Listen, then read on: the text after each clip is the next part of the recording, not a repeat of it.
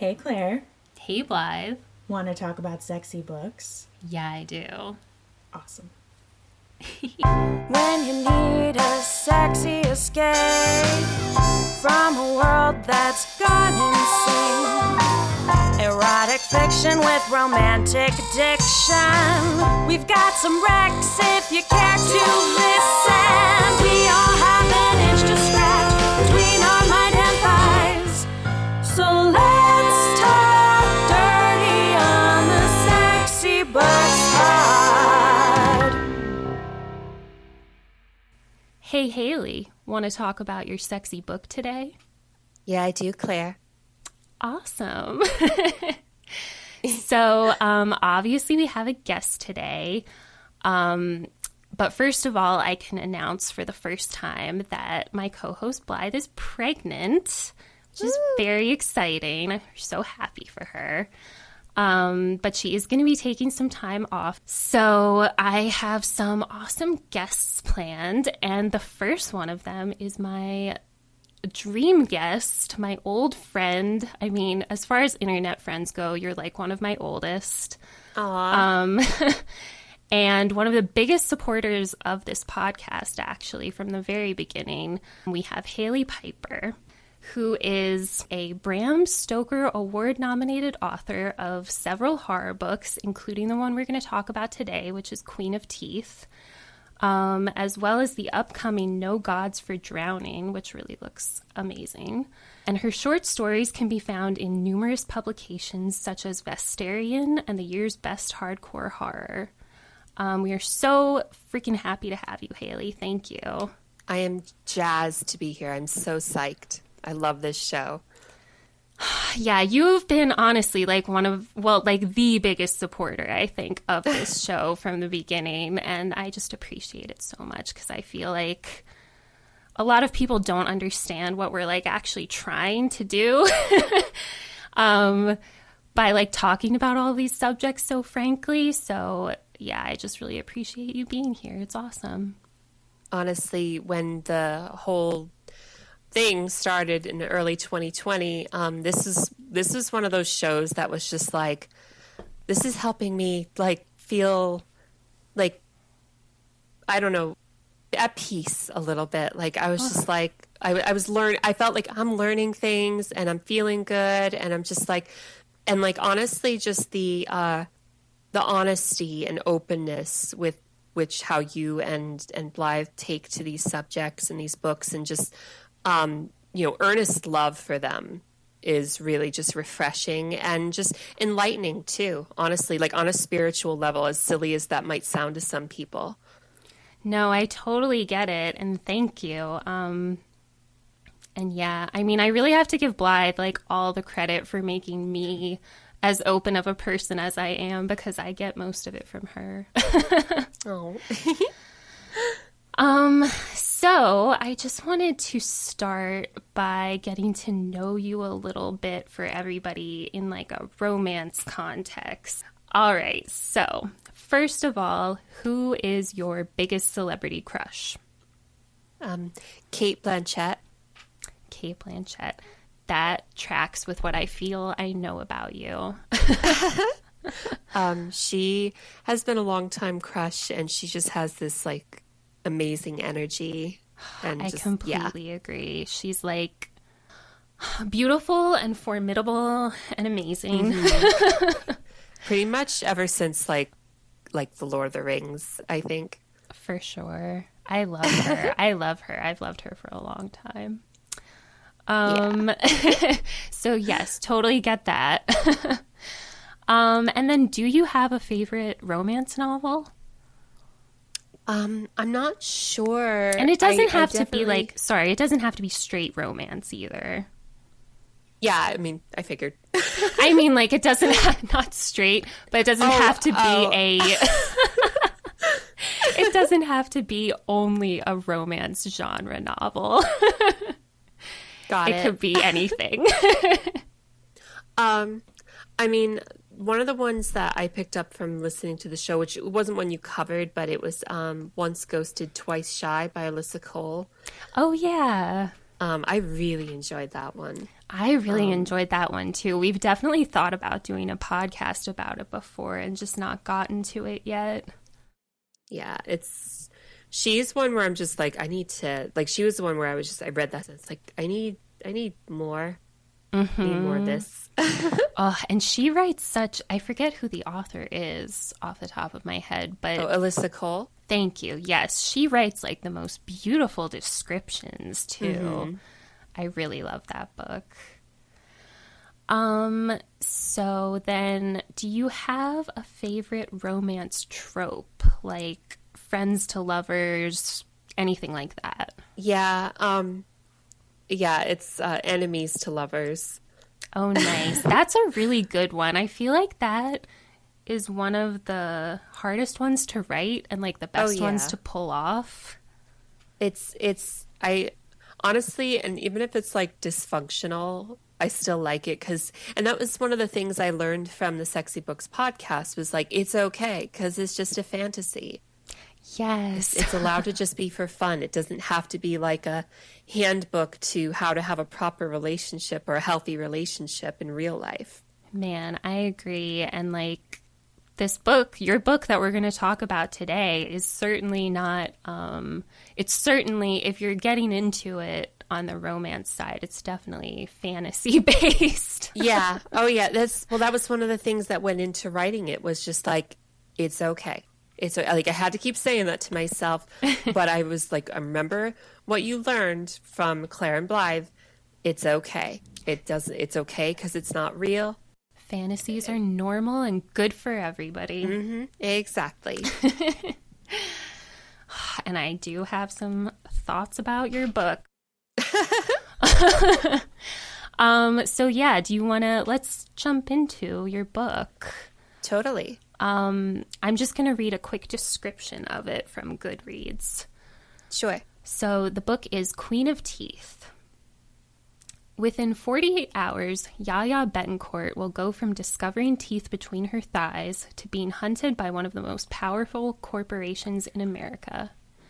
She assumes the vagina dentata is a side effect of a rare genetic condition caused by Alpha Beta Pharmaceutical decades ago when she and several thousand others were still in the womb. But when ABP corporate goons upend her life, she realizes her secondary teeth might be evidence of a new experiment for which she's the most advanced test tube. A situation worsened when Yaya's condition sprouts horns, tentacles, and a mind of its own. On the run and transforming, Yaya may either be ABP's greatest success or the deadliest failure science has ever created. Yeah, so that doesn't sound like a romance novel from the description, but I swear. I went into it writing a romance. Like that was part of the point. But as far as like kind of, I'm known as a horror author. And so in selling the book, like the publisher understood. Like I was not sure, I was nervous, but then when we got into editing, the publisher's like, this is a romance. Like I get it. Like I see what you're doing through this whole thing. Like you're beat for beat. This is like romance stuff. It's just dressed up in horror. That's so awesome. And I love that they got that. I felt so much better. I was just like, oh, okay, so I'm not going to have to fight over every little thing. There's just like, and we did change a lot. There were a lot of developmental edits to kind of smooth out some of the pacing. But like, I didn't have to fight for any of that stuff. Like they completely understood and they were totally on board. So I had 100% support about like writing this as a romance. That's so cool. But for selling it, we kind of had to like play that down a little bit. So like, it's mainly just the sci-fi horror, body horror stuff that's mentioned on the back. And then I've seen with reviews, people have gone in and just been like, I didn't realize this is a romance, but I'm like 100% on board with that. Totally. I think it's awesome that some people will go in expecting just a total horror book and come out with what is really just a beautiful, beautiful romance and relationship. So yeah, I just love that. That's great. I'm so happy that your publisher and editor and everybody understood what you were trying to do. Yeah, it was a really lovely experience. So I'm going to say that from here on out, we're going to dive into the plot and kind of just walk through everything. So it will be all spoilers. And I do recommend reading this book first if you don't want to be spoiled on all of the, sci-fi aspects of it. It's definitely more plot driven than a lot of other romances we read. So I will say I was pretty lenient about spoiling things when we were doing the big promotion of this book. It's been out for a few months now, because I was just I think you're still going to get an emotional journey even if you know everything that happens, which I absolutely agree. And I think that's one of the strengths of romance, of the genre, of romance genre overall, is can you say, people will bash romance, and I'm just can you say that if somebody knew how your book was going to end, that you would still be able to keep it suspenseful the whole way through? Because romance authors can. Yeah. Oh my gosh. I so agree. With romance especially, it is the journey, not the destination. Right. Because the promise of it is, the happily ever after. And that's probably going to, with a typical romance novel, you pretty much always know that that's coming. So is that a spoiler? Yeah. No, that's what I mean. It's just other genres can't promise, are you such a good writer that that you could hold the audience with you even if they knew it was going to end, how it's going to end? It's romance authors can do that. They I've told other authors who scoff at romance, I'm just if you want to learn how to do suspense and tension better than anybody else, read romance. And I think with horror romance, you get the freedom to kind of go hard in certain directions because there's still the promise that it's going to turn out okay in the end. Mm-hmm. For some people, for the couple at least, not everybody, but whatever. Yeah, they're not important. It's the romance. The couple's what matters. Screw everybody else, honestly. Yeah, those are all such good points, and I just couldn't agree more. I love romance, and I just think it's so denigrated, and writers could learn so much from it. and that's another thing. I'm just horror authors should definitely be banding up with the romance authors, because they're the two genres that get the most flack. Mm-hmm. So it's just yeah, let's stick together. They do. And there's such a match made in heaven too. I know. They just have so many things in common, I just think that horror, I think they're the most emotional genres. Exact. That's what I was trying to get. Exactly. And that's my favorite thing with art, is just emotion and feeling everything. Oh my God, so much. All right. Should we jump in? Yes. Okay. So basically the book starts with the main character, Yaya, and she wakes up in the morning after a one-night stand. Which she seems to have a lot of. She's not really a relationship person. And, well, first of all, she realizes that she got her period in the middle of the night, and she stained the person's sheets whose apartment she's at. And that was just the first part of this book where I was just this is clearly going to be a book for me. I relate to this woman immediately. Right. It was one of those things where I was just am I going to be able to get away with her having her period in the second paragraph? Yeah. I loved waking up in bloody and I didn't want it to be the period was not the oh no part. The problem was she's in somebody else's bed. Mm-hmm. So, but I know there's a bunch of people who checked out at that point, but well, that's ridiculous. But it's a good way to be if you can't handle this, you can't handle the rest of it. For real. If you can't handle periods, you're not going to get anywhere in this book. So she, just to give kind of a little bit of background that comes up in this part, is that we did find out that Yaya is one of these, is it chimeras or chimera? Yeah, chimeras. It's chimeras. So she has two sets of DNA in her body. One is taken from a twin that she basically absorbed in the womb. And she has all of these, she has to get all of these checkups because her body the DNA sequence is partially owned by the pharmaceutical company, which I found was fascinating because they created this problem, so they're kind of forced to clean it up, but in a very, like, crappy way. Right. And they also get the benefits of it because they do experiment with stuff on these people because they technically own them partway. Yes, which is such a great commentary and just feels like horribly true to life, the way that just, like, how horrible our health insurance is in this country and how I feel like they run our lives. Oh, yeah. I mean, bodily autonomy is the big thing that this book.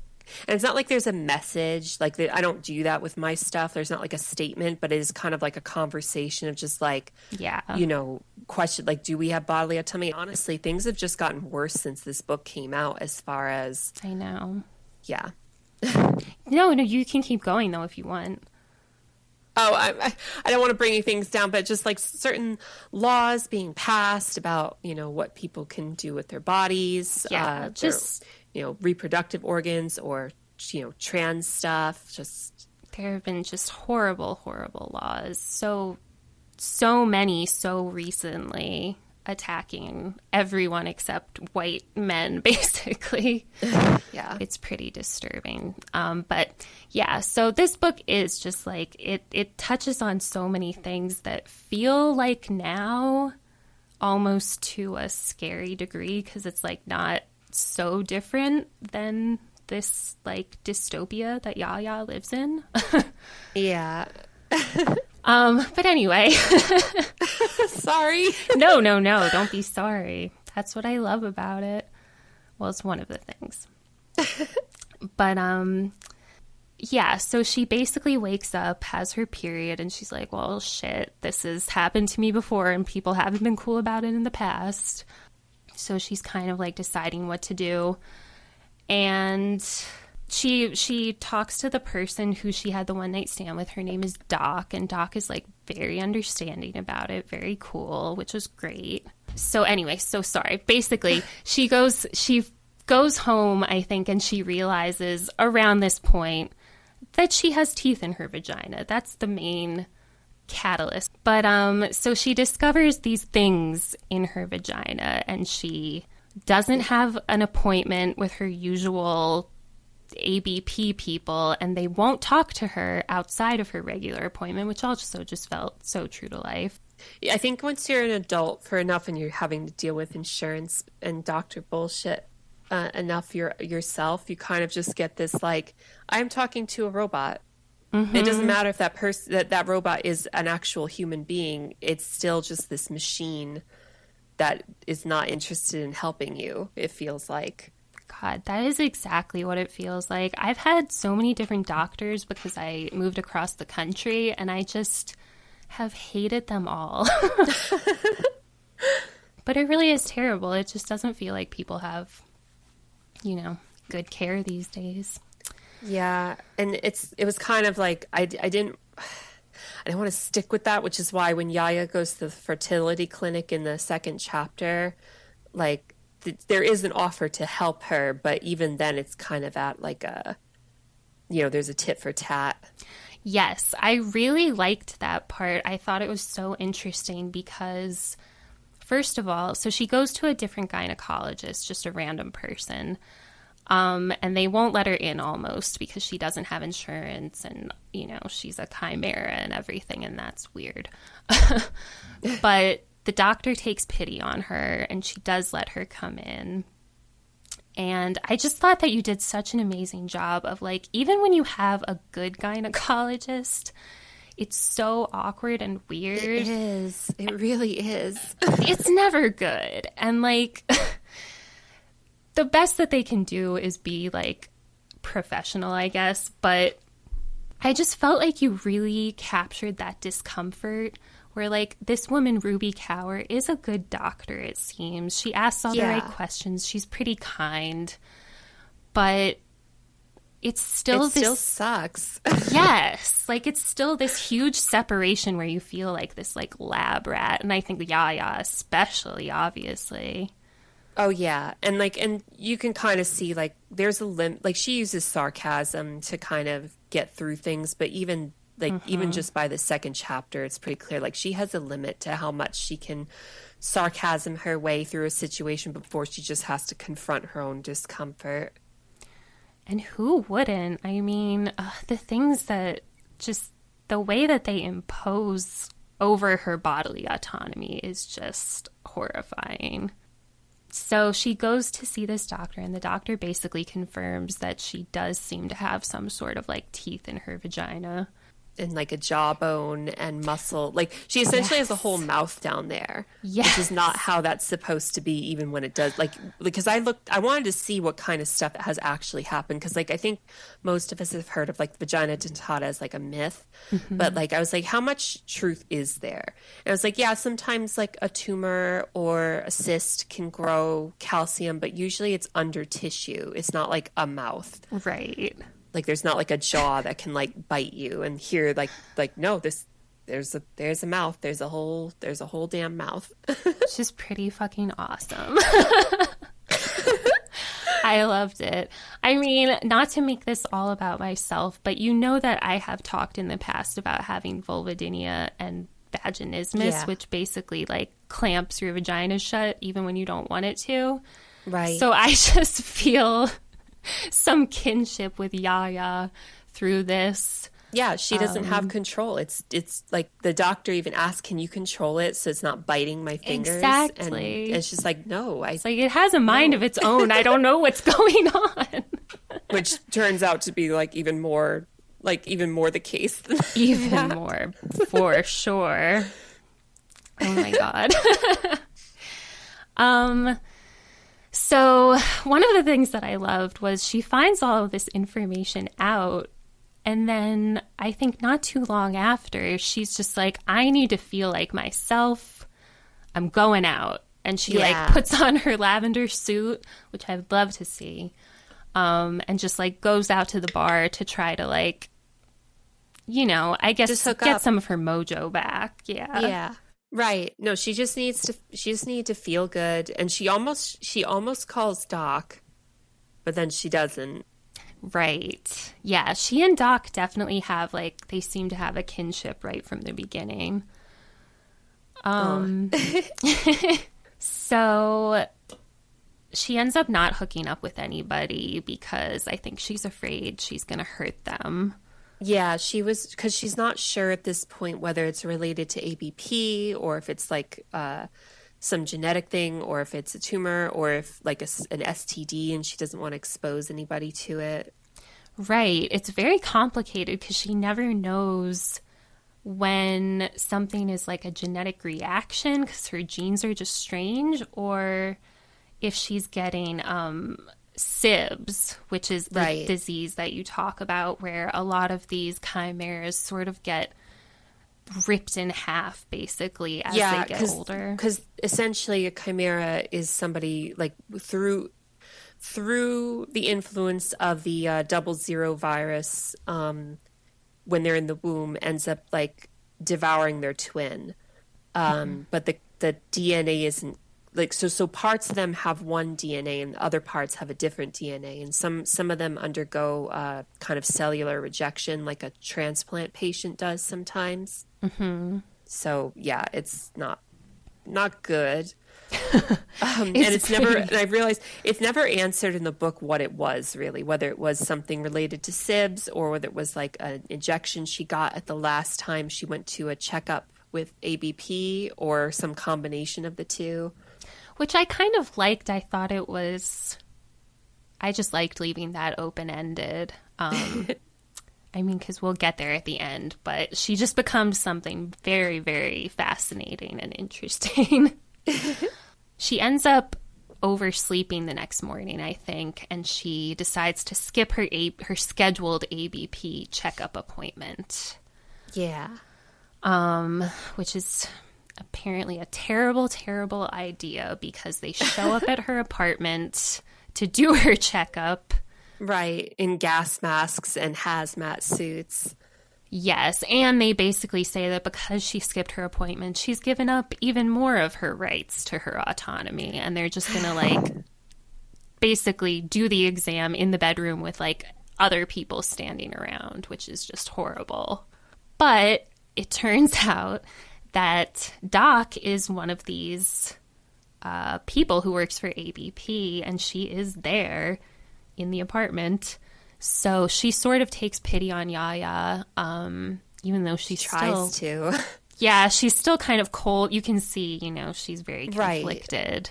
Right, and that's the start of Doc's whole, personal storyline, is that she feels a responsibility to Alpha Beta Pharmaceutical as, like, a longtime employee. Mm-hmm. But she also has sort of this, she has this very, like, traumatic backstory about some of the other things she's done for this company. So, yeah, she's very torn. She ends up agreeing to let Yaya have her examination in the bathroom, but with one of the other people. Right, she can't do it. So, again, just, like, so dehumanizing. Yeah. So they go into the bathroom, and I'll just jump right to the point, which is that her vagina creature has grown unknowingly, and it doesn't want to be examined, and it basically attacks this guy, and she runs away. Yeah. That's the first moment of the vagina tentacles. Oh my God, I loved it. The tentacles come out and, like, attack this guy, Aziz, and I was so mad at him anyway. I was like, fuck you, Aziz. Yeah, that was one of the tenser scenes, because it's just, she's already undergone a pelvic exam just, like, 3 chapters ago, and now it's just like this one, like, the tone is different. Like, this is not like Dr. Kaur, who is just very, like, doing her best. Professional, a little cold, but very professional. Right. And, like, whereas Aziz is very much just, like, acting like she's not a person, and yet still isn't the worst person to do it there, because Greenwich is all like, how can you do that? Like, very dude bro, or I know. Or not dude bro, but just very, like, ew, vaginas. Yeah. Yeah, very mature. It's just a very tense scene, and it was very dope to see Aziz get, I don't know, he gets, like, a spine in the neck or something. Yeah, it's a little, one of the little tentacle teeth, like, gets barbed into his neck. I mean, he just gets essentially choked out. Like, it's not like she kills him or anything, but right. So she runs away, and then she ends up at Doc's apartment, right? Yeah, because Doc has a little scene where she's thinking about, like, the past trauma with the Kentucky incident, and, like, the last time she saw Chimera essentially turn into, like, essentially a monster. It's just like, kind of uncertain whether this is something like that. And then she drives home, and Yaya comes at her because it's somewhere she knew to go, essentially. It really seems she has very few people in her life, and, like, not really anybody that she can trust. Yeah, I mean, she's kind of left a lot of, like, it's kind of offhand mentioned in one of the early chapters, like, she's left a lot of broken hearts behind, and her family's moved away from the Newark, New Jersey area. So, yeah, she doesn't have a lot of options. Yeah, so she ends up with Doc again, and she's kind of holding Doc hostage, but it's, like, pretty friendly. Yeah, I mean, up until Doc tries to inject her with, like, morphine. Right, that but does I felt happen. that was, like, so the funny thing with that, like, okay, so Doc is coming at her with the needle, and then the tentacles come at Doc, and they kind of reach, like, this sort of equilibrium, and they both leave each other alone again. And, like, I think, like, on a romance level, this is very much the kind of, like, some of what would be essentially misunderstanding and banter in some other romance is instead, like, needles and tentacles. Yes. Here, but, like, it's very specifically to be that scene. I totally get what you mean. That, like, almost like a repartee back and forth, like, volleying of. Because they are arguing too. Like, they're arguing. It's like, oh, you're supposed, like, Doc is like, you're supposed to do this stuff. That's kind of how it is. And Yaya is just like, fuck you, pretty much. Yeah, rightfully. Oh, yeah, totally. Yeah, so one of my favorite things, I think it's in this part that comes up, is just that Doc is like, why did you come here? Like, what is even your plan? And she's like, Gaia says, you can't expect me to have my life figured out. I've never existed before. And I just loved that. And that's something that like comes up again throughout the book. And it's something that the vagina monster, who has a name eventually, Magenta, that's something that she ends up articulating as well, which I just really liked. Yeah, she likes to pick up what other people say and kind of like, fold it into her. Yeah. Her slowly building personality. I love that. I just think that's neat. And that's how I feel all the time. I'm like, I've never existed before. How can I know what the fuck I'm doing right now? Right. It's only fair. And one of the other things I really liked was just a line that said, she'd read once that she had 9,000 nerves in her clitoris. If it had gained sentience, how upset would it be with her? I just loved that. Like, our clits are just amazing. And if it did become a creature of its own, I think it would be like an amazing, amazing creature. Yeah, I think so too. And which is why I think, like, honestly, these three are probably my favorite characters I've ever written. I love that because I love them so much. Yeah, Yaya is just, she's such a disaster of a person, and like that's just fun. It is so fun. Doc I relate to more than I'd like, honestly, because I also have had those problems where I'm just like struggling with like what I'm supposed to do with what I should do. Mm-hmm. And Magenta is just, I mean, she's just so purely like, I want what I want. Yes. It's and like honestly, I just admire that about her. Like she's like, I'm hungry, I'm going to get peanut butter. I want sex. Like I'm going to go talk to the person I want to have sex with. Like she's just very she's just like all id. Exactly. Yeah, oh my gosh. I love them all. And I really love Yaya. I just love that she is such a mess. I'm so I think messy women are like my favorite characters exactly. ever. There need to be more messy women in fiction. There do. There really do. I think there's just such a push to be like, find this perfect example of like having some flaws, but this is like, what if you just write somebody that's pretty much like all flaws? Yes, because I think that's just. I agree. I just think there's such a push for like moralizing in our fiction and our art and everything these days, and it's just like so nice and refreshing to see a woman who just feels more like me, who like is struggling and like doesn't do the right thing. And yeah, and that was a big thing, is just like I didn't want it to feel like they were supposed to be moral. And like that's one of the things with the romance of this is just a little bit of selfishness. Like I think it's necessary in a world that demands so much of you. I couldn't agree more. And also just being allowed to just like wolf down an entire like 12-foot meatball marinara and not even remember it. Yes. Just ate it so fast. Oh my God. And I love that she's like notably tall. Right? I mean, I think that this is mentioned multiple times in the movie that she's quite tall, which I just like. I don't think that we talk about Amazonian women enough. Yeah. And that's I wanted her to have a striking figure, even if she was like, and she also like, she's not thin. She mentioned she's a little like, she's got weight to her. Like she mentioned she's got a belly. She's got like she talks about like her grandmother's chin, which is very pronounced, but she likes that about herself. Yes. Like she likes all this stuff about her physicality. And because I want, no matter how much of a disaster she was, I wanted her to feel good about how she presented. Like, and I wanted her to know when she goes into like the gay bar that she's like, I'm hot stuff. Even if my life is a complete disaster, I'm at least confident about it. And that's why she has the lavender suit. I wanted her to have a very strong presence in people's minds.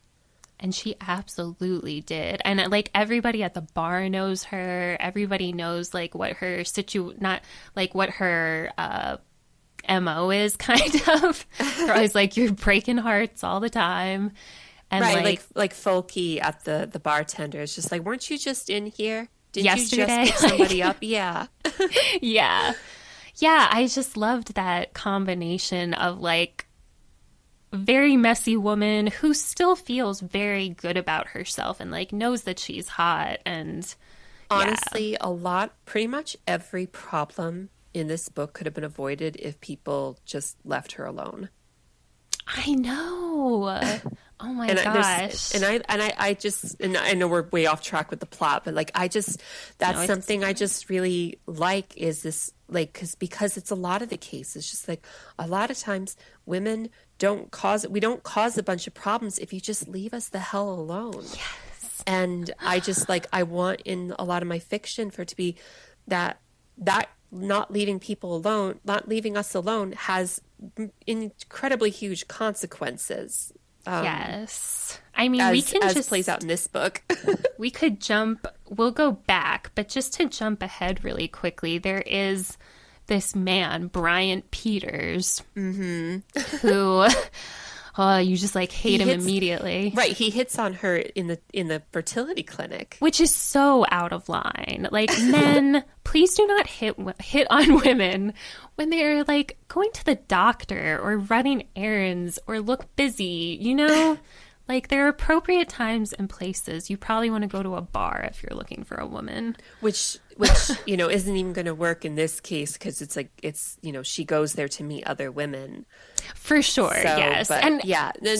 Right. The biggest thing is that he hits on her and then he sees her again later and he hits on her again, which is so infuriating. Yeah. Because she already gave him a perfectly nice no. But he's like, we ran into each other twice. There must be a reason, right? And it hopefully it feels like a line he's used before. It certainly does. He feels like all smarm. He's very much like, I knew so many guys like this in college. And like, I didn't write him to be like vengeful against that, but it was just kind of like life informing upon, you know, that element, especially when he's just like, you haven't seen Fight Club. You have to see Fight Club. God, yes. I love that. It's such a good detail. I love that they actually watch Fight Club and she's just like, yeah, that was a movie. And he's like, well, you didn't understand it. And that's kind of like, it's two things. One, this expectation of like what you're supposed to feel about something just because someone liked it. Mm-hmm. Like, and the other is that kind of just evidence of how he, as much as he's like, it's fate, they don't know each other, because if he did know her, he'd know she doesn't watch movies.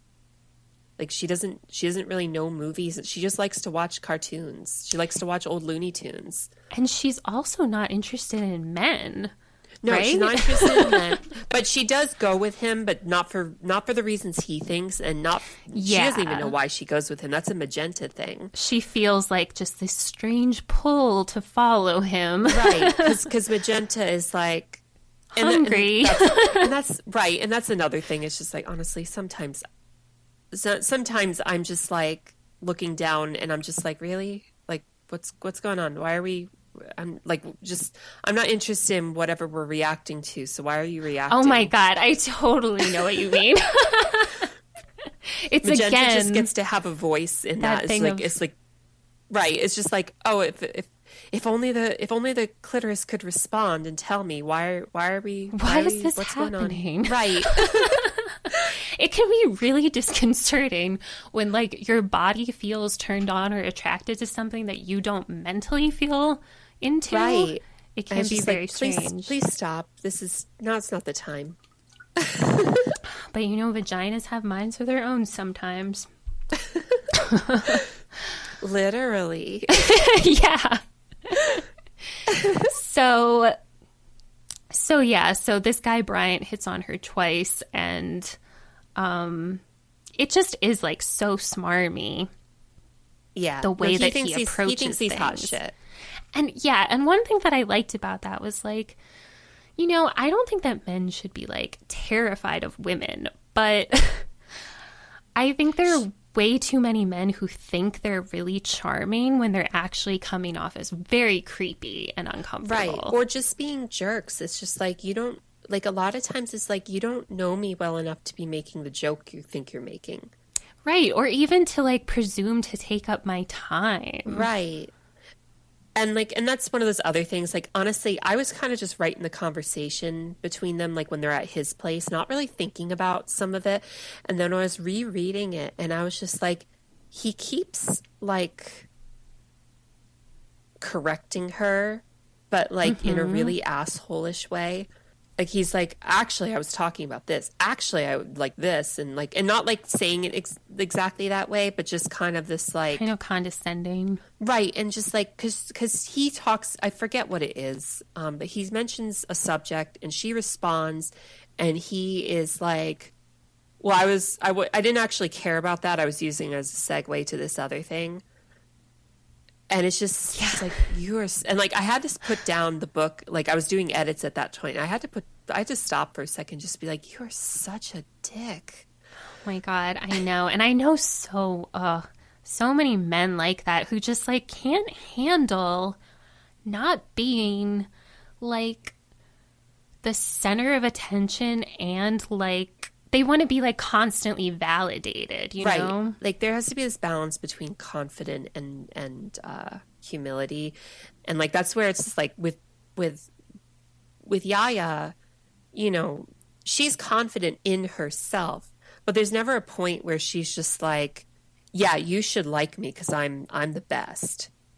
Like, For sure. There's totally a difference between, you know, I think it's the difference between having confidence and needing to demonstrate it.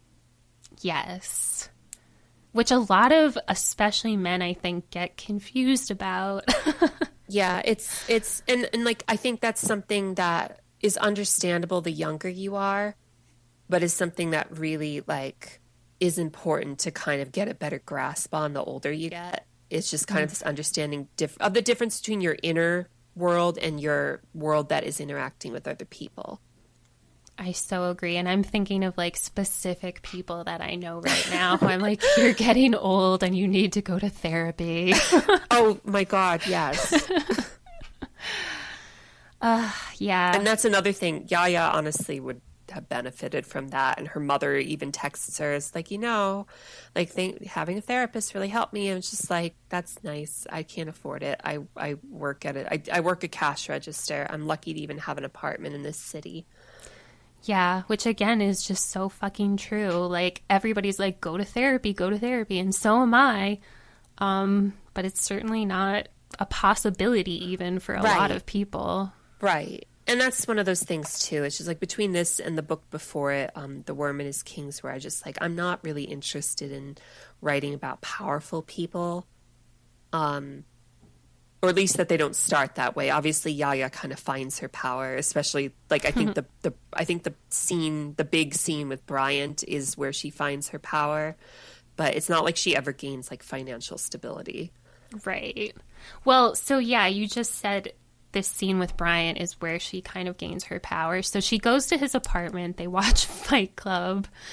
He's very condescending about it because he thinks she doesn't understand it. But I would wager that Bryant does not understand it himself. Yes.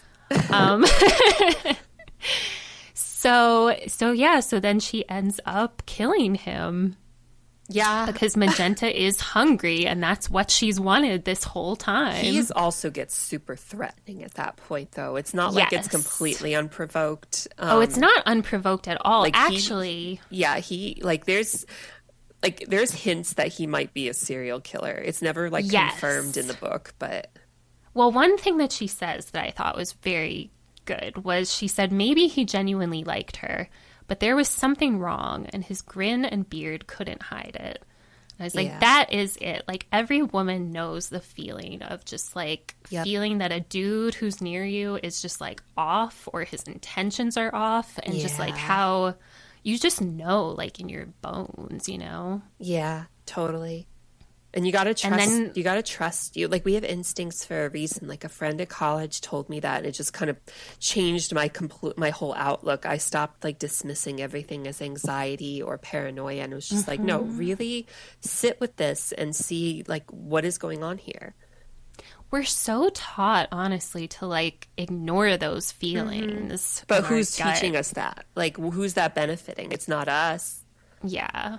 Yeah. So then he's like, the thing that for me set it off, I think maybe set Magenta off, was when he said, "But wasn't I nice?" As if, you know, he's nice to her, so of course she owes him everything. Right. Right? But no, she kills him instead of sleeps with him. And like one of the important things in this scene, and that reason Yaya kind of lets it proceed, is like Magenta first lashes out, because at this point Yaya is like, essentially Yaya's vagina, like her vulva has reached up to like way higher than it normally would be. Oh yeah, that's part of it also, is that it's like the cleft is climbing higher and higher. And so Magenta's tentacles can get out more easily at that point, like through her open like jacket and under her tank top. And the moment the blood comes back to Yaya, like her depression goes away. Yes, Like which she I stops feeling also- she has stones on her mind anymore, and it's just like, oh wow, like I feel like I could fly right now. I love that part, and I love the description of depression as stones on your mind. Oh, thanks. And, like lifting those stones. And that's like, I've had depression and I've come out of it, and like just it does, like having it off feels like that, just like oh my god, I don't feel pressed down anymore. Like I don't feel like I'm like a medieval witch being on trial or murdered or whatever. But yeah. but and so part of it kind of was also this idea is like, hey, like if you knew, like if you were, you know, chronically depressed and you knew that like somebody like doing this, like doing what Yaya does would make your depression go away, at least for a little bit, like would you do it? Which is kind of the vampire side of it. Instead of hunger, it's like an antidepressant. It's like, yeah, blood as an antidepressant is can be kind of an intoxicating concept. Especially if it's the blood of men that don't deserve to live on this earth anymore. Of an asshole. I'm glad his blood isn't like tainted and gross or anything. No, I don't, and honestly, I'm not sure it would matter. I feel like there was a part with them where with the chimeras where it's like they just don't get certain diseases, Yeah. but I don't remember where that's mentioned. Right. So yes, so after she kills him, she ends up masturbating, right? Afterwards. Yeah, a little bit. She's sometimes like she's there for a couple days. But right after she says like Oh yes. she says okay, if I can read a part really quick. She says Yaya had always made her intimacy and pleasure someone else's responsibility. Her Friday Night Alternatives vibrator was more a distraction from glum evenings than a relationship between herself and her body. She couldn't remember the last time she truly indulged. And then she says her body hadn't seemed to care in return. Now she had Magenta changing her, no choice in that. Yaya would have balked at that at once, but there was freedom in having no choice. No guilt, no crushing stones on her mind. Magenta was the gateway. And I just really liked that part. I liked that murdering that man gave her that to, like, lifted the stones from her mind and, like, gave her a new way to interact with and enjoy her body for the first time, kind of.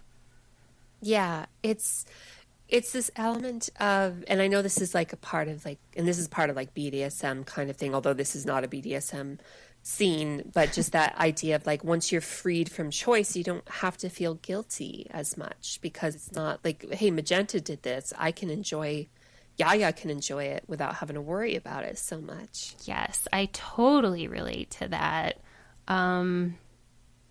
Yeah, sometimes having your choices taken away from you can be really like awesome and empowering in the bedroom. It's weird, right? It's this weird. It sounds contradictory, but it's true.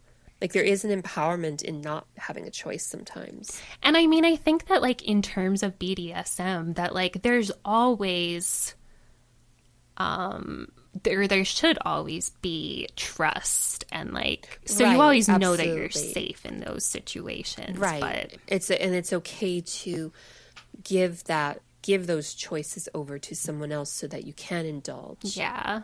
Right. It does require trust. Absolutely.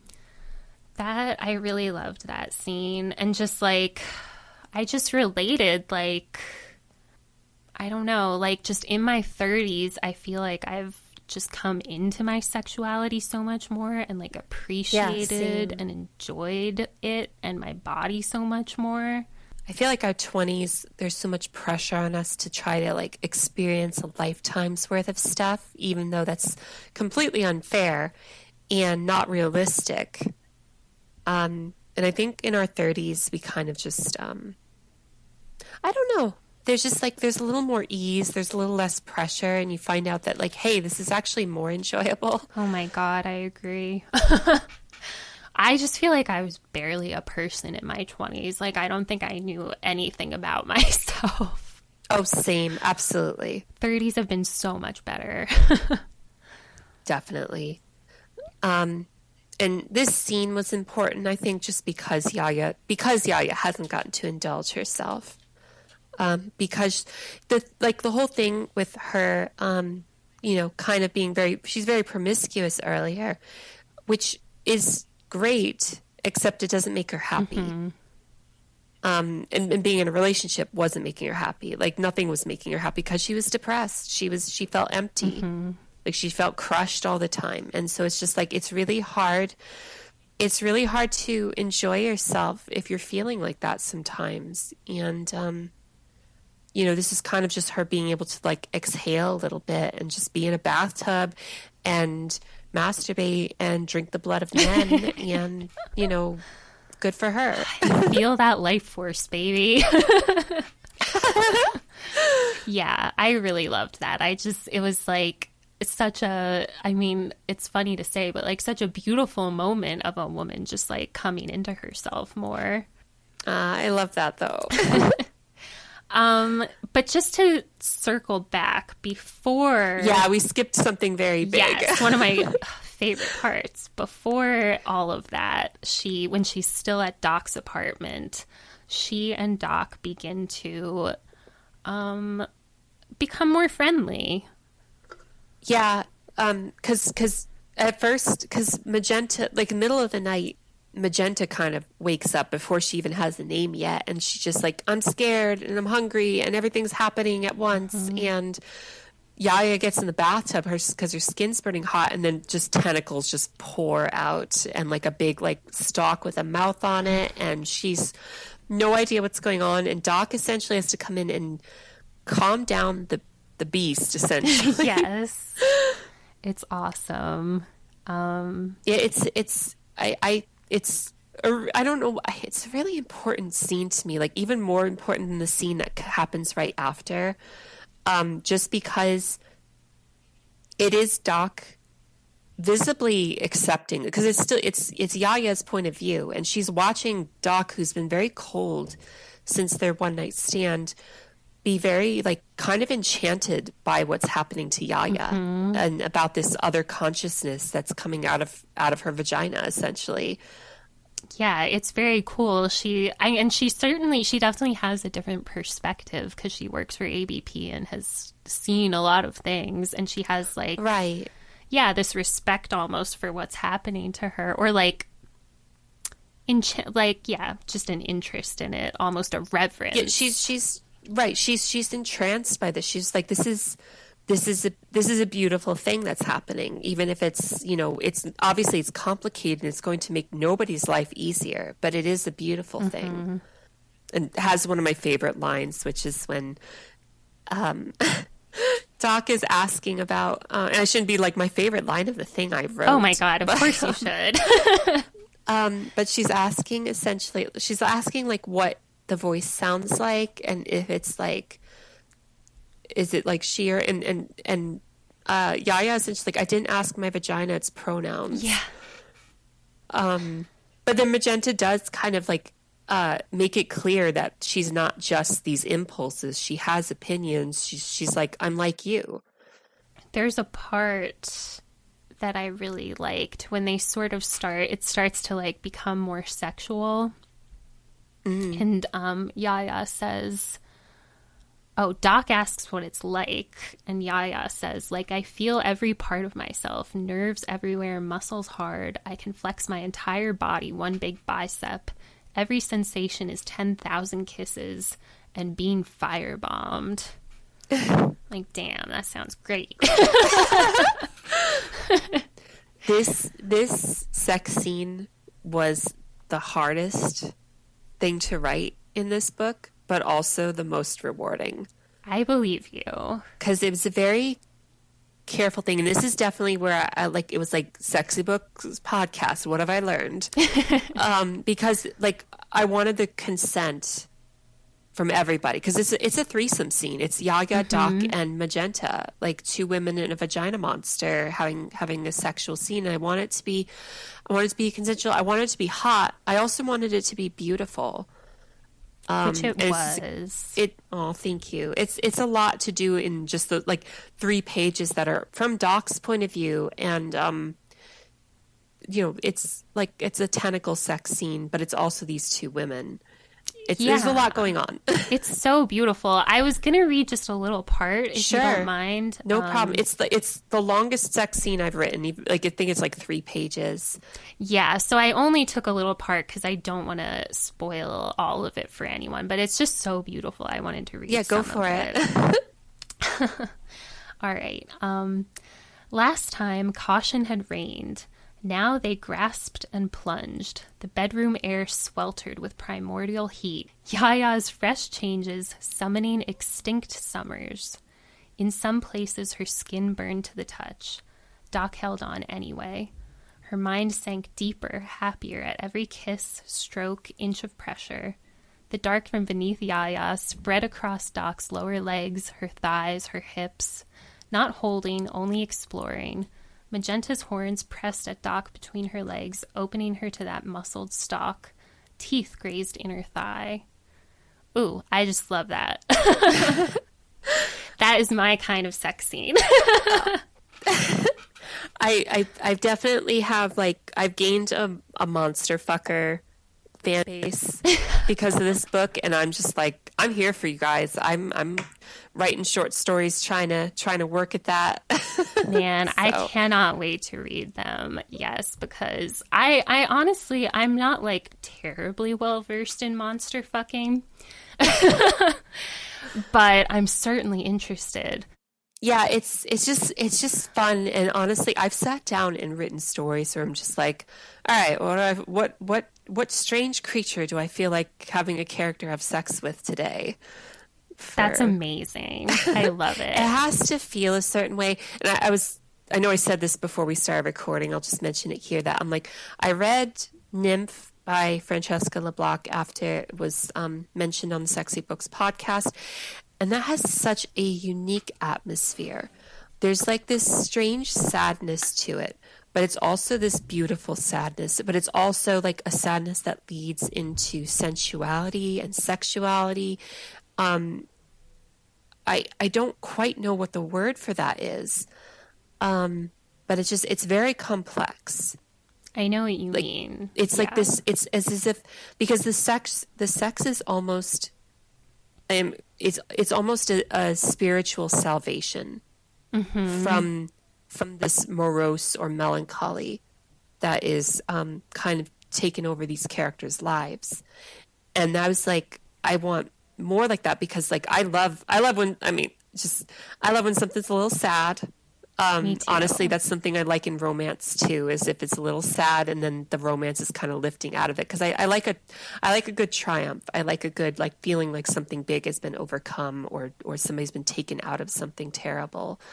So I've kind of taken to that with writing, these horror romance short stories where I'm just like, I wanted to feel a little sad. And it hasn't always been like one of them is kind of more just like this desperate to save. This other one's like mostly just sex from start to finish, honestly.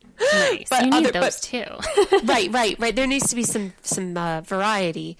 But overall, I'm trying to write these stories so that they have the feel. They can make people feel the way these stories by Francesca LeBlanc make me feel, because I really want that sense of this sadness that is lifted up by this romance and sexuality.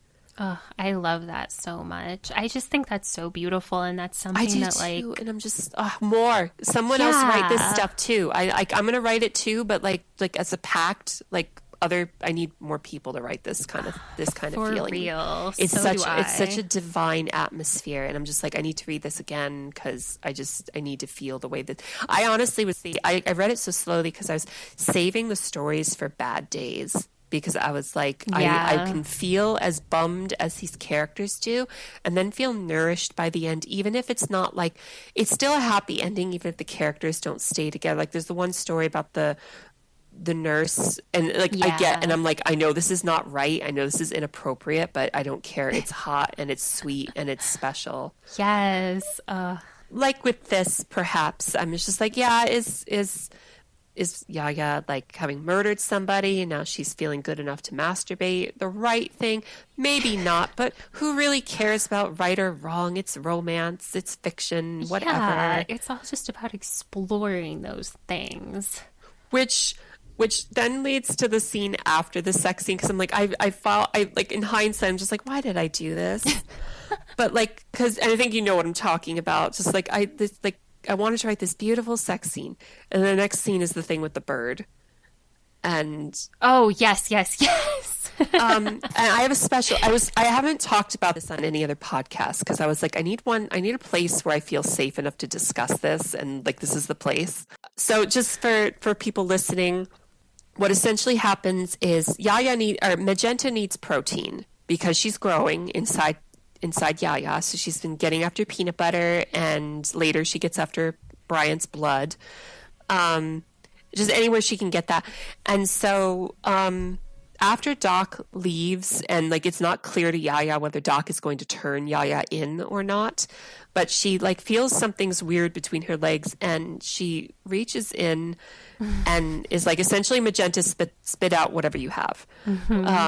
And she spits out like a bird skeleton. Yeah. And she's clearly, her tentacles grabbed a bird out the window in the night and has been digesting it. Had a little snack. Yes. And so like this is something I'm just like, people who have responded like, oh, this book was really sweet and beautiful, but it was also so gross. And I'm honestly, I think a lot of people, I don't think it's gross. I think most of the book isn't gross. I think it's just sexual, and there's a lot of blood, and there's a lot of vagina stuff, but I don't think it's gross. I don't think it's disgusting at all, except for this part. And the funny thing is, so just to get a little personal, I'm a trans woman, and I had my bottom surgery between writing the draft of this book that went to the publisher and then getting edits back and going through to edit. Oh, wow. And so I had, different genitals when I was first writing the book. And then I had different genitals afterward. And so when I was writing this, and I didn't have a vulva, I have a pretty shallow vagina, but still, I didn't have that stuff. So I just wrote the scene, and it was whatever. I was feeling the scene. I always am feeling the scenes while I'm writing them, but I wasn't like repulsed. Mm-hmm. And then I went back to read it for edits. I felt this physical twist in my gut, and like clenching up between my legs and crossing my legs. And I was just like, oh my God, that's disgusting.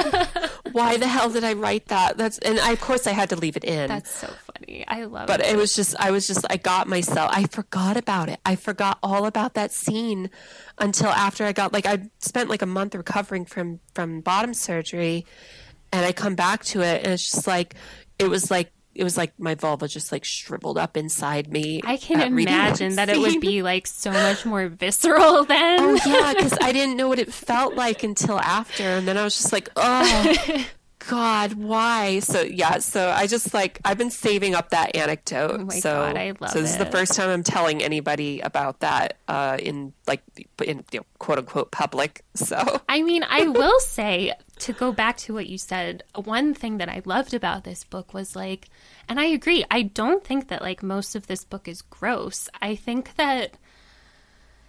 people really like underestimate how gross being a woman is, to be totally honest. Honestly, I think that society has a lot of like reckoning. It has to do with vaginas, whether they're on cis women or non-binary people or trans men. Yeah. It's just like this whole thing where it's just like, It's just beautiful, feel like- but it's a horror show too. it's right. There's a lot like, oh my God, pregnancy. Yeah.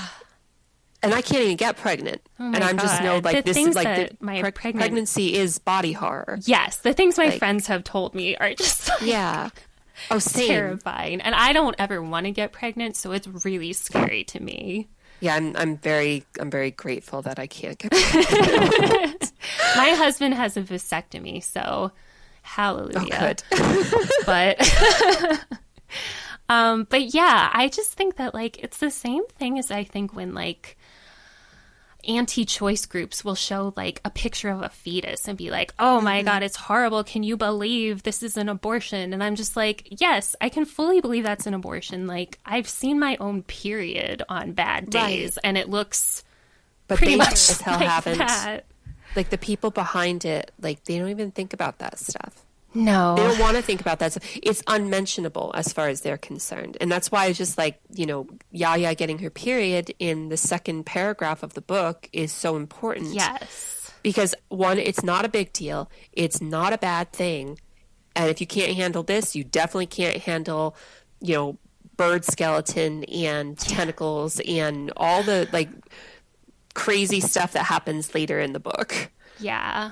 But honestly, like, I just want to reiterate that, like, it is so fantastical, but it is also so fucking relatable and, like, real, even for non-chimeras. Right. No. And that's honestly, some of the stuff in the book is not like, some of the stuff in the book is supposed to be like very feel true to life. There's other stuff that's not, such as the laws that are being passed, such as like some of the weapons that the cops have later in the book when they're coming after Yaya. Like I'm just like, I didn't know we had that in real life. I thought I was being kind of sci-fi about it, but Oh, damn. nope. Yeah, that was not a great discovery. Jeez. Well, one other thing I wanted to mention was just after they have this sex scene, Doc sort of has this like panicky feeling afterwards where she kind of wonders like, what did I just do? Like, should I have done that? Yeah. Oh, I'm so glad you brought that up because I meant to bring it up and I completely forgot.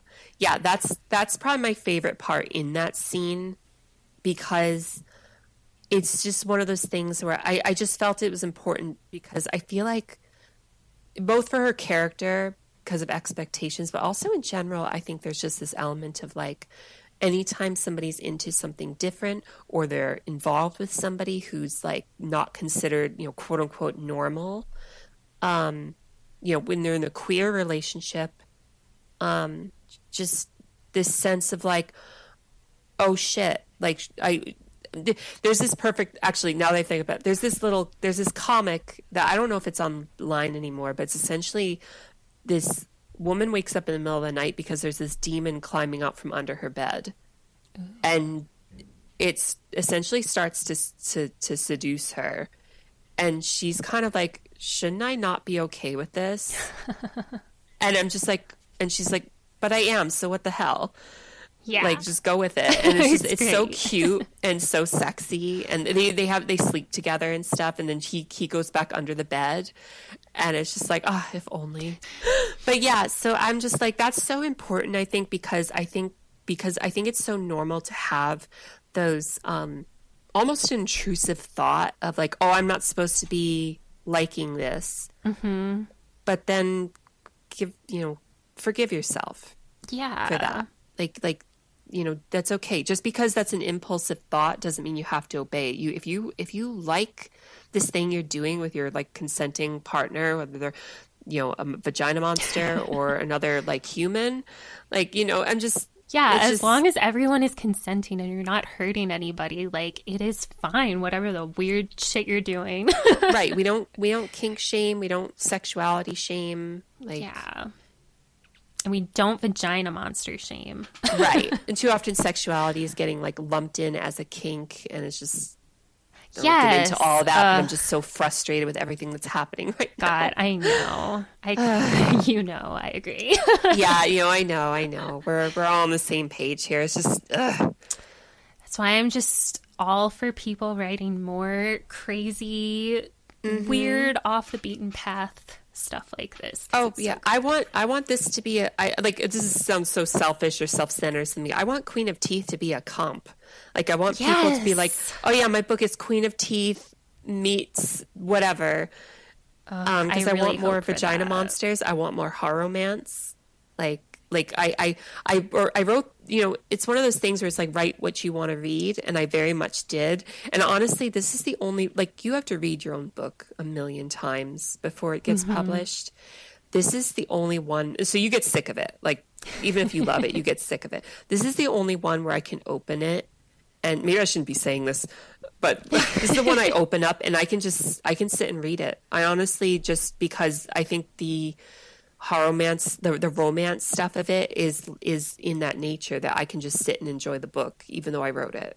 And I'm just like, I could try to do that again. I don't know if it's ever going to happen again, but I definitely would love to see more people write stuff like that. So I have more to read, selfishly. Yes. Oh, I completely agree. I just want to throw it. It's like, here's my book. All right, write me something similar, but that I don't have to do it. Because this was very difficult to write. And I don't feel like doing it again, but I will. I will write more horror-mance, but I'm just saying, like, right now, I would just, like, you know, where's my treat? We're just putting out the eternal call for more horror romance. I will say, Claire Cray has some short stories called, I think they're called Spooky Slutty Stories, or Slutty Spooky Stories. That sounds good. And there's 2 volumes, and they're really fun. Okay, I'll have to check that out. I think you would like some of those for sure. I'm going to write it There's down. some monsters and stuff. Yeah. Well, ghosts are good too. There might be ghosts. I can't even remember because there's a whole bunch. You know, it's honestly, it's such, like, beggars can't be choosers right now, Right? I think. So, like, I'm gonna go for it and see how I feel. But yeah, okay. So we're getting like pretty towards far like along. this too, right? Like we're getting towards like the latter. We're past the halfway point because we talked about after she kills Bryant. There's the part. So a couple parts from this stretch that I like. I mean, I try to keep it sensual when she and Doc are together. But just they kind of get split up a bit as it goes. But when she reunites with Doc after Brian's house and Doc is getting harassed by the guy outside the gas station who touches her. And then Yaya comes out and she's very, you can tell she's gone through an experience and that she's not as depressed as she was because she's just like challenging the guy essentially. And I know we're not supposed to do as much with the scenes where like one of the lovers kind of like quote unquote rescues the other. Yeah, but sometimes it's nice. I know, especially if one is like a woman with a vagina monster in her. Yeah. You know, when all the times that happens. But it's just like, because the guy gets freaked out when he sees like essentially crocodile teeth. Like going up Yaya's cleft and he runs off and she's just like, Yes. like, yeah, you better get out of here. We'll bite your dick off. Oh my God, I loved it. Yeah, because he's like hitting on Doc and Yaya just kind of comes out of nowhere and she like is ripping her lilac suit open, I think. Yeah. And there's just like tentacles coming. It just sounds amazing. Yeah. And Doc is so kind of, she knows she's supposed to turn her into the pharmaceutical company. Like we've had at this point, there's been a couple Doc POV chapters of just like going through the facility and going through, like they even go to Bryant's house and like find what Yaya has left behind.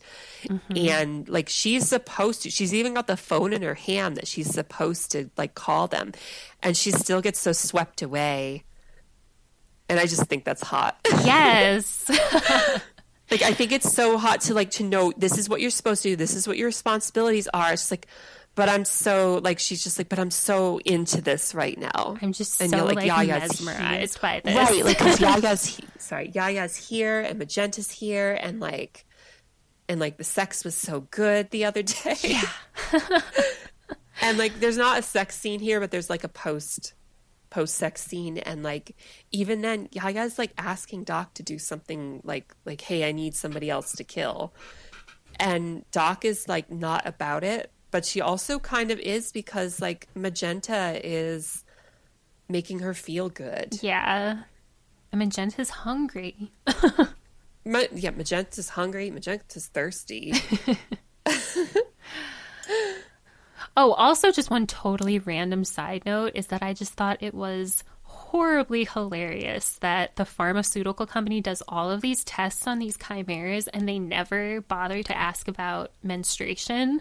Yep, that was like, when I got to that part and I was just like, what would happen here? And I'm just like, they wouldn't freaking know.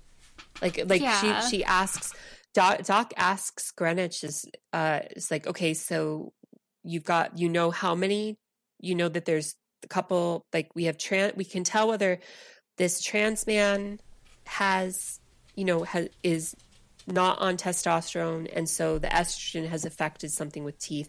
We've got these trans women who have it growing externally because they are on estrogen. We can tell that people who are not on estrogen are not having this, and then all these cis women are having these, like, they've got all that stuff segmented out. Mm-hmm. And then she asks, okay, who was menstruating at the time? And he's like, we don't have that. And then she's like, we have this, and this, and we don't have that. And he's like, and then she's like, okay, we'll call them up and ask. And then like a freaking 5-year-old, he's like, can you do it? Yeah. Oh my God, I loved it. It's too real. It drives me so insane, the like gap of research between men and women, right? And how like women aren't even used as research subjects very often, and blah, blah, blah, blah. Right. All that stuff just isn't taken into account. And they probably thought they were doing a really good job just being able to segment. It's like, look, we were very trans inclusive about this. Yeah. But then not even asking who's menstruating, because you've got at least 3 groups within that can menstruate. Mm-hmm. And it seems like menstruation might have been the thing that triggered this for her, because she starts to get her period and then it disappears right away. Right. Which, I don't want to. I think I honestly I didn't think about this too much while I was writing it. Like, it was kind of just like it was a quick period, but I'm just like, I wonder if Magenta was like absorbing that.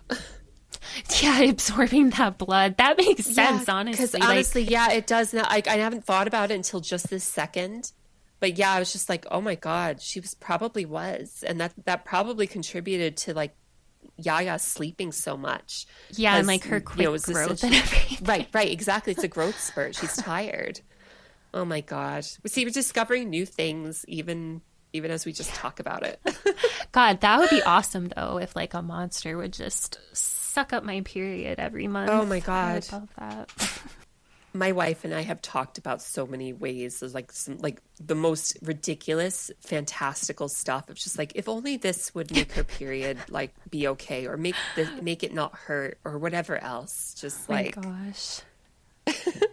It's crazy we don't have that yet, honestly. I know. Why don't we have vagina monsters to just make it go away? I would get one. I would become friends with it. Well, that was the funny thing also, because when I first thought of this, like, that was the wild part. It was like, what it, like, because I was like, I'd heard of stories where it was like there was a vagina monster, but it's like, but what if they were friends? Like, like, obviously it's a tumultuous relationship at first, but then they do find a camaraderie where they're just like, hey, we both want to survive, obviously, but we also both have feelings for Doc. Mm-hmm. So let's work together. I think that's beautiful because I have to work with my vagina and it's really difficult sometimes. Yeah. There's some days where like, and I don't even have most of the things that go on with you, but it's still just like some days just like you probably have your own things that happen. Well, I do, because it's just like, I mean, not to get too much into certain things, but like stuff like I mean, feel free. Aches. So things ache or things dry up, and I'm just like, why today? Like in particular, is there a reason, or is it just for fun? It's the worst. I mean, truly, I do feel like my vagina has a mind of its own, and it's just like constantly trying to fuck me over. And I try to like love it and be kind to it because I think that's the best approach. Oh, totally. There's never a day where I'm not just trying to pamper it in some capacity, but that doesn't mean it's always going to work. But you got to keep trying because it's the only thing that does work. Yes, but they're finicky bitches. So, one scene that I just had to bring up that I loved was when she, Yaya goes back to that bar. This might be before the scene we just talked about, but... No, it's after. We're almost to like the 2/3 point. Okay, so... Because she has a weird incident with Doc bringing somebody back, and then it's like something happens when it's two chimeras. When she tries to feed off of another chimera, something weird happens and it hurts, and then... That's what like the shortest chapter in the book, but also my editor's favorite was just like, this is such a frantic chapter. It's so bestial. It's just like, I gotta eat, I gotta lust, I gotta everything. I'm feeling everything at once. Yes, I loved that too. But yeah, then she goes back to the bar. Yes, so she can't get any nourishment from this chimera. It just doesn't work. So she goes to the bar and she's like dancing with a girl. And as she's dancing, Magenta is just like sticking out her tentacles kind of discreetly in like the strobe lights on the dance floor and like taking a little something from different people around her. You're just kind of nicking them just enough to get a little bit of blood without them feeling anything worse than like a bug bite. Right. But it doesn't work out. But I honestly like, that's one of those scenes in my head that is just like really like intense, because you have like, to me, the strobe light is like a magenta color. Mm-hmm. And like, she's just in the center dancing with this woman as these tentacles are moving across, like spreading like a web across the whole dance floor. Yes, that's exactly how I pictured it. And again, I was like, this has to be a movie someday. Honestly, like there are things going on, but you know, the thing with Hollywood is like, you never know what's actually going to come of any talk, but there are discussions. So I will I'm say keeping that my much, fingers crossed. I'm going to try to manifest it just by talking about it all the time. I just think that scene would be like so cool in a movie. I mean, it's amazing in the book, but it would be so cool too. No, I know what you mean, because I'm just like, I so had like the scene from Fright Night in my head while I was like doing it, because I'm like, you gotta like, sometimes you just need a club scene that's like really hot and wrong. Totally. I agree. That was just one of my favorite parts. It just stuck out to me so much, and it was just such a cool, like, if it like a set piece, if it were a movie, you know? Yeah. Oh, she wasn't dancing. Like, she started dance with the one woman, and then I think, what happens? Shit, I haven't looked at it in so long. Well, she ends up like pricking another chimera. A non-binary person who's a chimera. And then that has the same reaction as the last one, where it's just like, it hurts Magenta and it hurts the other person. And then everybody freaks out and runs because they see there's these tentacles everywhere. And they're like, when Magenta touches a chimera, they sort of start to like meld together almost, or something. Right. So it hurts to even separate. Yeah. Too. I just thought that was cool. Which is forced. It's just like planting a little plot point for later. Yeah. I thought that was really neat. And I really liked that was a non-binary person that you just wrote into the scene without like any, it's just expected that, you know, it's just normal. I like Right. that. Well, and honestly, it's funny because a couple people said they really struggled with the they them pronouns, and I'm just like, oh, you're not gonna like my next book. I don't think it's hard at all, personally. So, but some people, and my hope is that if it's my hope is those same people will pick up my next book, which is not a horror romance, but it does have a lot of sex in parts of it. But your mind is a terrible thing. The main character is non-binary, and so it's they them pronouns through the whole damn book. Like it's in third person, so like you cannot get away from it. I can't wait to read that. Oh, thanks. My hope is that maybe if somebody has a whole book to get used to that, then it'll be easier for them. Yeah.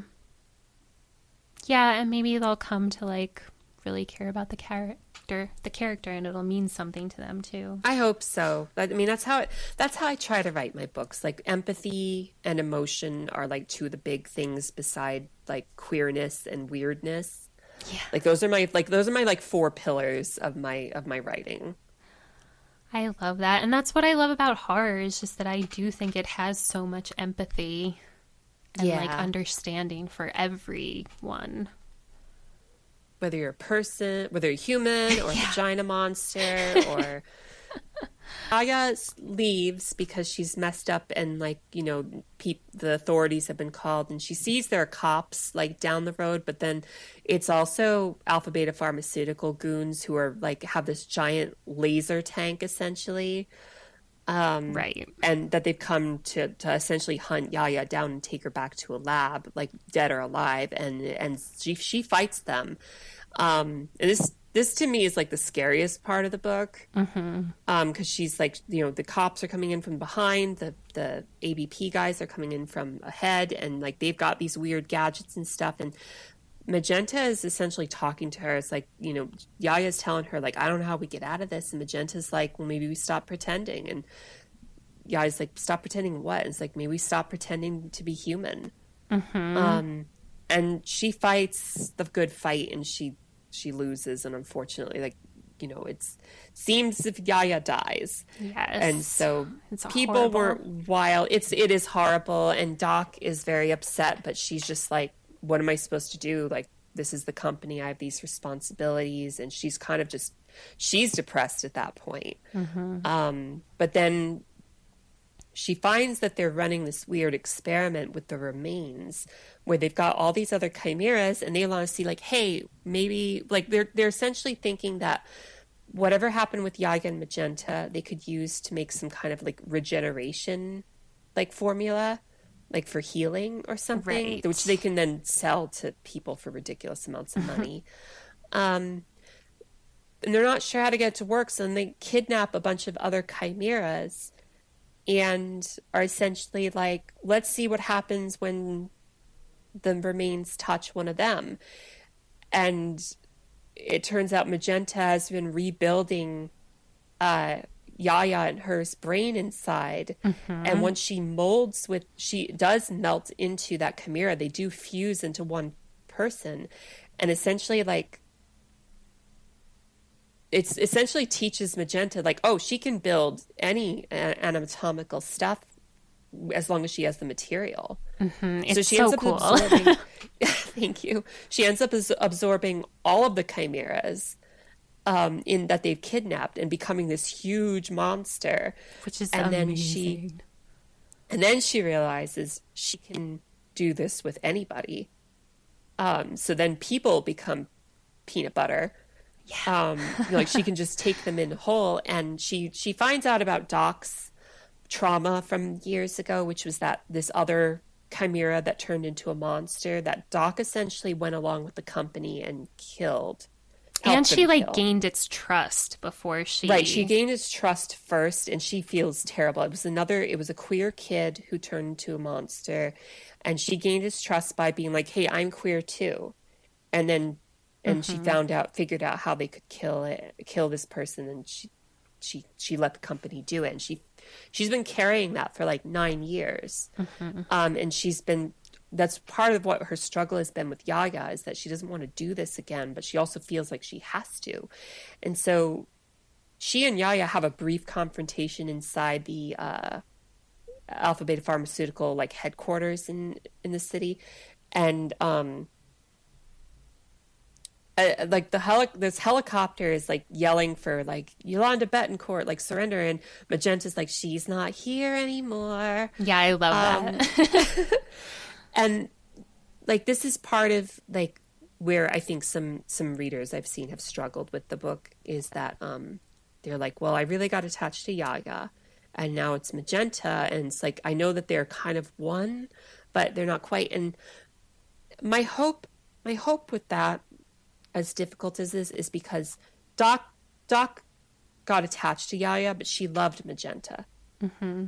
And so with Magenta being the one who comes back, Yaya's still in there. Like Yaya's not dead. She's just dormant. She doesn't like, and the thing with that, like, and not to like explain the book, but I'm going to, I guess.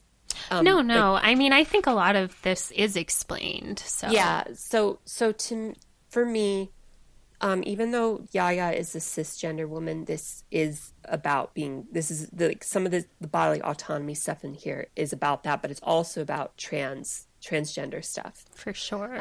There's trans themes in here, and essentially what is happening here is like Yaya and Magenta coexisting on a thematic level is, you know, kind of this awkward period that happens with like puberty or with transitioning. Mm-hmm. Where you're still finding yourself, and essentially in the end Yaya transitions into Magenta. Like it's not like, right, you know, that's absolutely how I read it, and as like a good thing, right. And so but the thing is, when people have this problem with that because they got attached to Yaya, it's like I would rather they have that experience with these fictional characters first, mm-hmm. before, you know, the possibility of a time coming when a loved one of theirs, you know, comes out of the closet as trans, and they may realize that, you know, they have a different experience with who they were versus who they become. Mm-hmm. Because, and not to like spill trans secrets on here, but we kind of tell people, oh, well, we're still the same person. We're just more of ourselves. And for some people, that's true. But for others of us, that's not the case. We're like it's not just a dead name. It's a dead personality. Mm-hmm. It's not the same. We're not the same person anymore. We forget things. Like I have so many black holes in my memory at this point, mm-hmm. from before, because I've been living so much of myself truly now that doesn't feel like the same person anymore. Yeah. It feels like I never got to be a person back then. And that's kind of where this is going. It's just like, there are people from my life before who really liked that person, mm-hmm. and they don't so much like me. And that's, I understand that. I'm okay with that. But it's horribly hurtful. It is hurtful, but that's what I mean with just like, I would rather someone feel that kind of dissonance with these, mm-hmm. fictional characters, and hopefully having experienced that once, when they experience it with someone that they love, they can find themselves hopefully loving who that person becomes. Yes. And that's not like the goal when I set out, but like looking back on it, I'm just like, that's what I really hope. I hope that people can understand that this is a transition. Yaya transitions into Magenta, and she is not depressed anymore, and she is not owned by others anymore. Exactly, by the end, she is essentially a palace, and she has a throne, and she has like, she essentially is the, like, has conquered this whole city, because that's how powerful she is, being herself. Yes. Oh, sorry. I just keep saying yes, but I just no, you're totally... fine. I'm like, okay, well, Claire's encouraging me, so keep going. No. Oh my God. And if you have any more to say, I just couldn't agree more. And that's exactly how I read it. I'm so glad, because I know some people were just like, I miss Yaya, and I think that they didn't understand, and that's okay. I don't want to put it like, you have to get it this way. Like, I think each person brings their own stuff to the table when they read a book, and it is their own unique experience. But just for those looking for some more perspective as the person who wrote the book, you know, just like, yeah, you know, this, you know, just like, I'm only one woman, and there are a lot of people who've read the book, so they're each bringing their own experiences. For sure. And those matter. But just for some perspective, this is where I see it. This is where I went into it. This is what me looking back on it. Like, it's not even been out for a year, but it's been a couple years since I wrote it. Well, and I think if you aren't getting that, then you are missing something that is written into the book, because I just think it's very, too. for sure, which is fine too. I think it's so clear that, like, Yaya is not a happy person at all. And through this transition, she just becomes so much more. And even if it's not, quote unquote, like completely her, she has transformed into something so much more. And like, so, yeah, I mean, you just said it so much more beautifully than I did, but I just agree. I'm just like, you know, some of us do leave a shell behind. Some of us do leave a dead person behind in becoming who we are. And that's the case for me. I can't like write for all trans experiences, but I think that's so important, because I don't think that I've even heard anybody say that. Well, there's a lot we're not supposed to talk about at the secret meetings that, you know, that the conservatives are so afraid of. Yes. No, but yeah, because some people feel different ways about it, but I can only tell my perspective, and I have to tell my perspective because, you know, sometimes these things don't get out there. And, you know, if I can tell it with like a vagina monster and tentacles and, you know, fighting like this laser tank and stuff, then that's a great way to tell it. Yeah. Oh my gosh. But yeah, also just like the fact that she like takes over the city basically and becomes a palace. Yeah, that was one of my, like, I was proud of the phrase, like, a palace of flesh. Yes. And essentially, Doc finds a way to stop her. Like, Doc does figure it out. Like, she figures out the impossible, which is just, it's such a simple answer. But just, like, reintroduce the 00 virus that started this. And it was important to me at the end when she comes to, like, essentially Magenta's palace, and it's just like, she's the only person in the whole city who could walk away. Because Magenta wouldn't hurt her. Like, at this point, Magenta has hurt everybody she was planning to hurt. And not planning. Like, everybody, like, is gone. Like, Doc is the only person left in the whole city that hasn't been absorbed. And Magenta lets her in. And at one point, she does show her, like, a Yaya, like, kind of presentate, like, she makes the flesh form a Yaya, but Doc doesn't want that. She's like, that's fine, I'm not up for that anyway. But essentially giving Doc a choice, like, you could jab that with me with that needle of the virus and make all this come apart, or you can choose to be yourself. And the thing with that is that Doc is not, you know, Yaya and Magenta had been struggling with bodily autonomy through this whole thing, but Doc is also in that kind of situation where she is all, like, it's not just Alpha Beta Pharmaceutical owning half the DNA of each chimera. They also seem to own half of Doc's soul. And this is the point where she needs to decide whether that's going to continue to be the case. And Magenta even shows her, like, shattering the skyscraper where the board of executives is.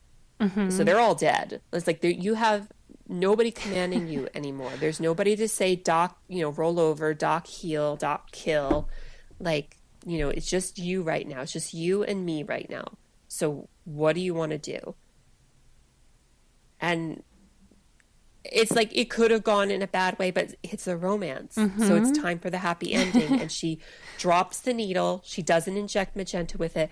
And she lets Magenta just peel her clothes off and take her in. And she doesn't get absorbed into the mass of them. She just gets to, like, have this existence of just constantly being embraced and loved. And it's sensual and sexual. And like, so that's beautiful.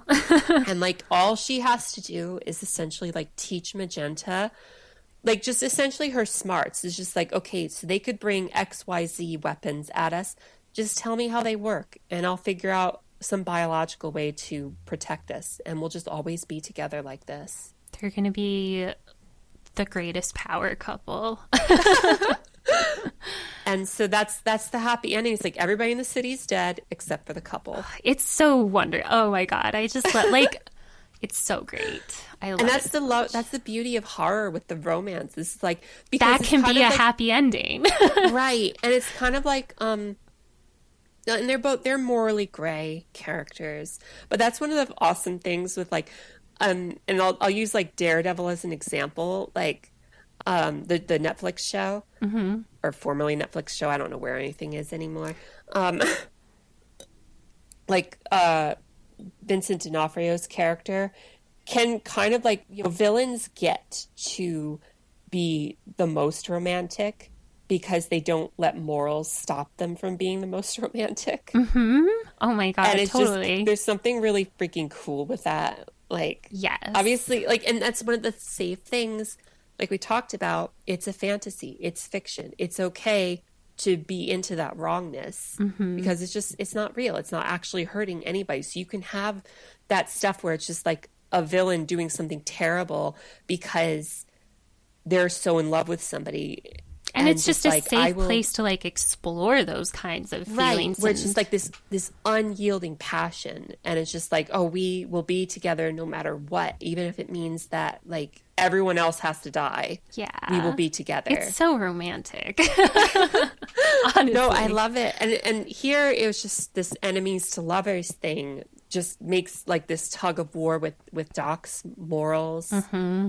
Is like, you're already not falling into societal morals because you're like, and unless you count like, money makes right the way this society is, or do what actually is right and follow your heart and, join with the monster you love and be happy. Yeah.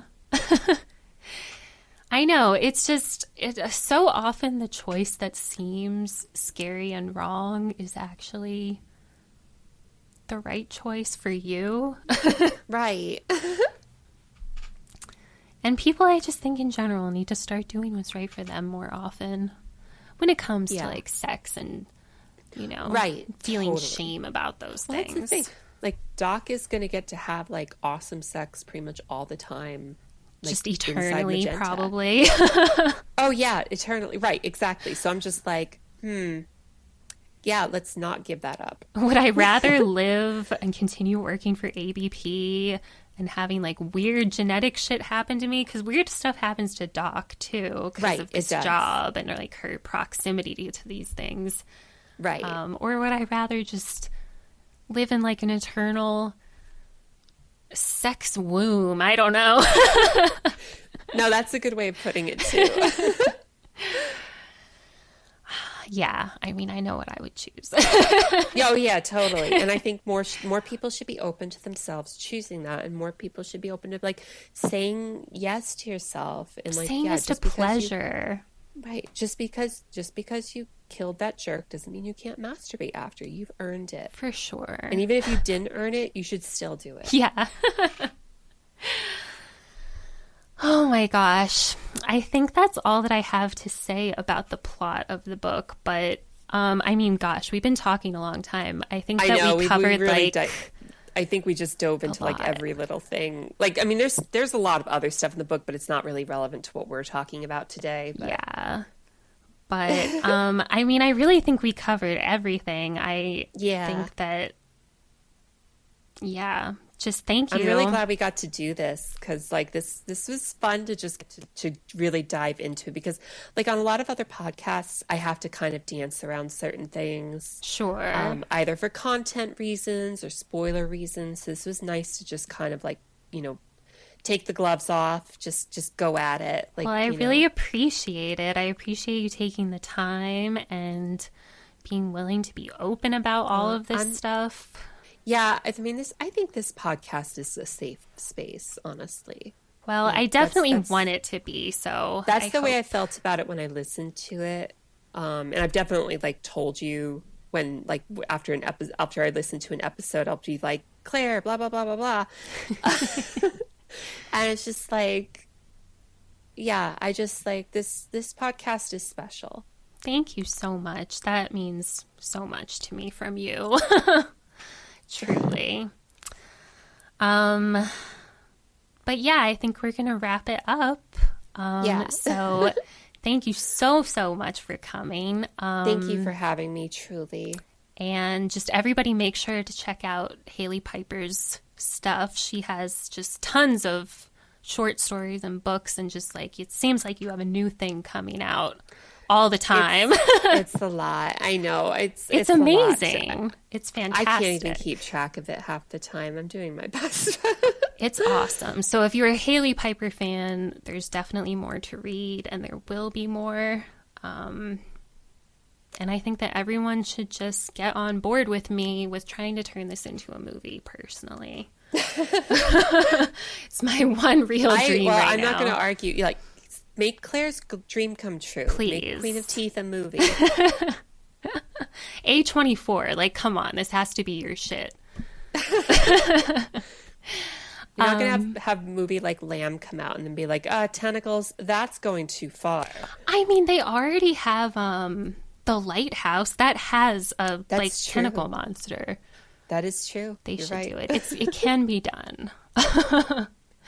But yeah, that's it. So I'm just going to say thank you, everyone, for listening, and go forth and masturbate.